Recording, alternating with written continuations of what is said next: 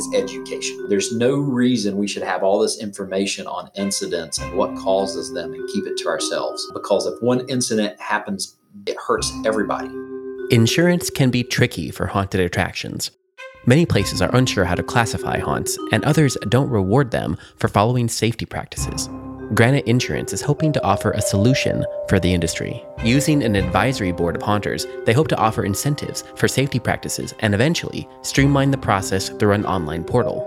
Coming up, we'll learn more about how haunts can ensure they're getting the best coverage. I'm Philip, and this episode is part of our vendor showcase series in partnership with the Haunted Attraction Association. Okay, here's Cameron to tell us more. So I'm Cameron Annis. I am our national practice leader for our adventure and entertainment division here at Granite Insurance. About 6 to 8 months ago, we realized that there is a huge issue in the haunted attraction space whenever it comes to insurance. Insurance was very slow. Insurance was very antiquated. We analyzed a policy the other day for a haunted attraction or a haunted house, and it says, hey, here's your liability policy, but guess what it excludes? Haunted houses. And so we just said, all right, let's change the game.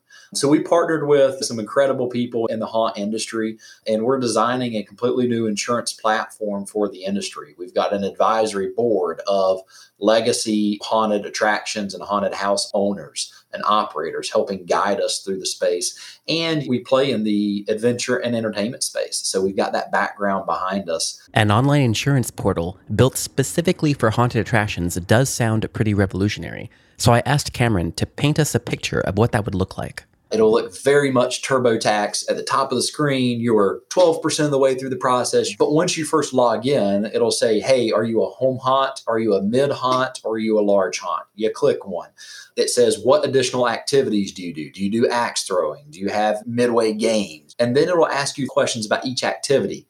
How many levels is your haunted house? If you're doing haunted hay or wagon rides, all the way through at the end, it says, hey, here's your premium. And then it says, do you want to add additional insureds or have certificates for the landowner or the building owner or people that may require you to have insurance? And so the beautiful thing is next year, this software remembers all of the information you put in last year.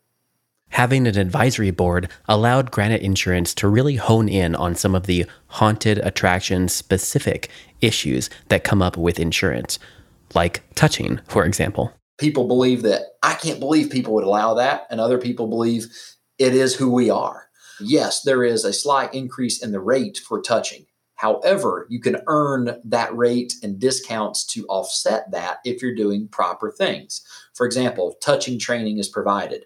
It's documented. It's signed off on by the employees, things of that nature. Same thing from the wagon ride perspective. Yes, there's a charge for the hayride or the wagon ride, but you can earn some of those charges back by having in examples such as it not being pulled by a vehicle, just being pulled by a tractor, no feet hanging over the sides or dangling from the edge, a minimum age of 18 years old for the driver. All of those points earn you kind of that upcharge back.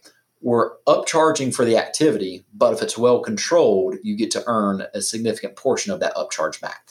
Are these things that are then communicated between you and your partners, such as like the Chaos program, for example, to say then that haunt operators that may not know some of these things, there's a way for them to learn it ahead of time?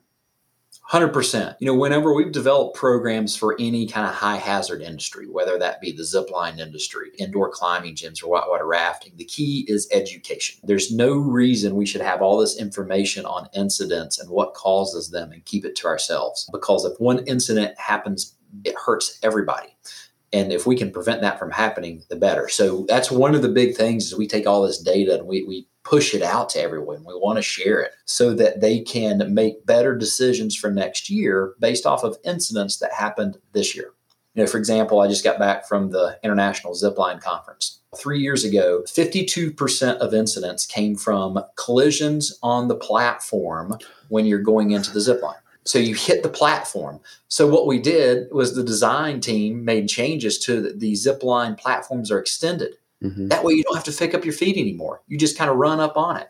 That was 3 years ago. Today, only 30% of injuries come from that. So we improved that by 22 points, almost half.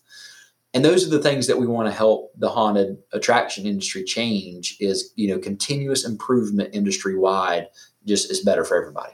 What do you think is something that is misunderstood about insurance for haunted houses? Coverage matters. Mm-hmm. Words matter. We've analyzed probably 25 of them prepping for this program. People would be significantly disappointed if and when they have a claim. For example, people that do touching, and guess what is excluded on their policy?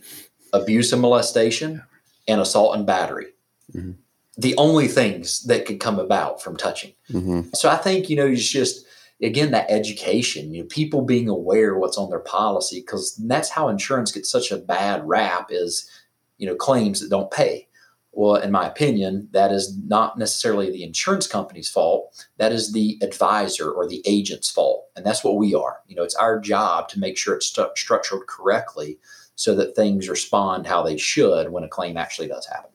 When should they be thinking about beginning this process, and what should they have prepared by the time they're ready to chat with you guys? People should look to engage, and there's two different buckets. Number one is people who own their own property. They own their own property, own their own building. That's going to be an annual policy. I would encourage you, don't renew it in the middle of your season. Mm-hmm. People who do not own their own property, which is probably a majority of the industry, I would say you really need to be starting these conversations 2 months before you start setup. You should have what's your training program going to look like? What's your safety program going to look like? Are you going to have fire marshal inspections or inspections from local jurisdictions? All those things are really good things that you want to know, as well as your projected participant count. They should allow 2 months in terms of getting it done. Yeah, that's worst case scenario, Philip. So the technology that we're developing should allow for probably 80% of operators to flow through within 30 to 45 minutes.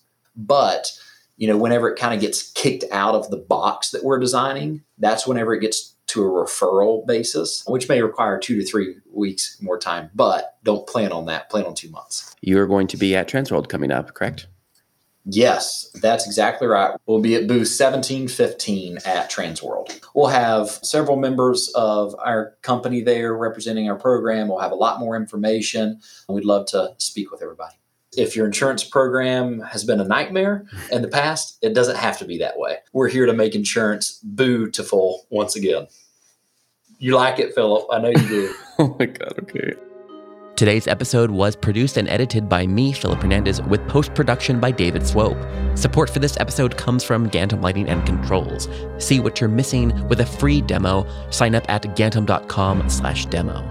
We release a free weekly industry newsletter. Sign up on our website or at the link in our show notes.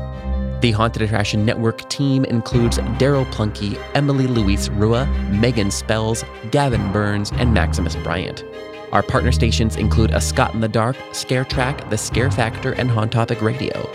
Finally, please rate and subscribe to our show wherever you're listening. And until next time, Haunters, stay scary. This is a Haunted Attraction Network production.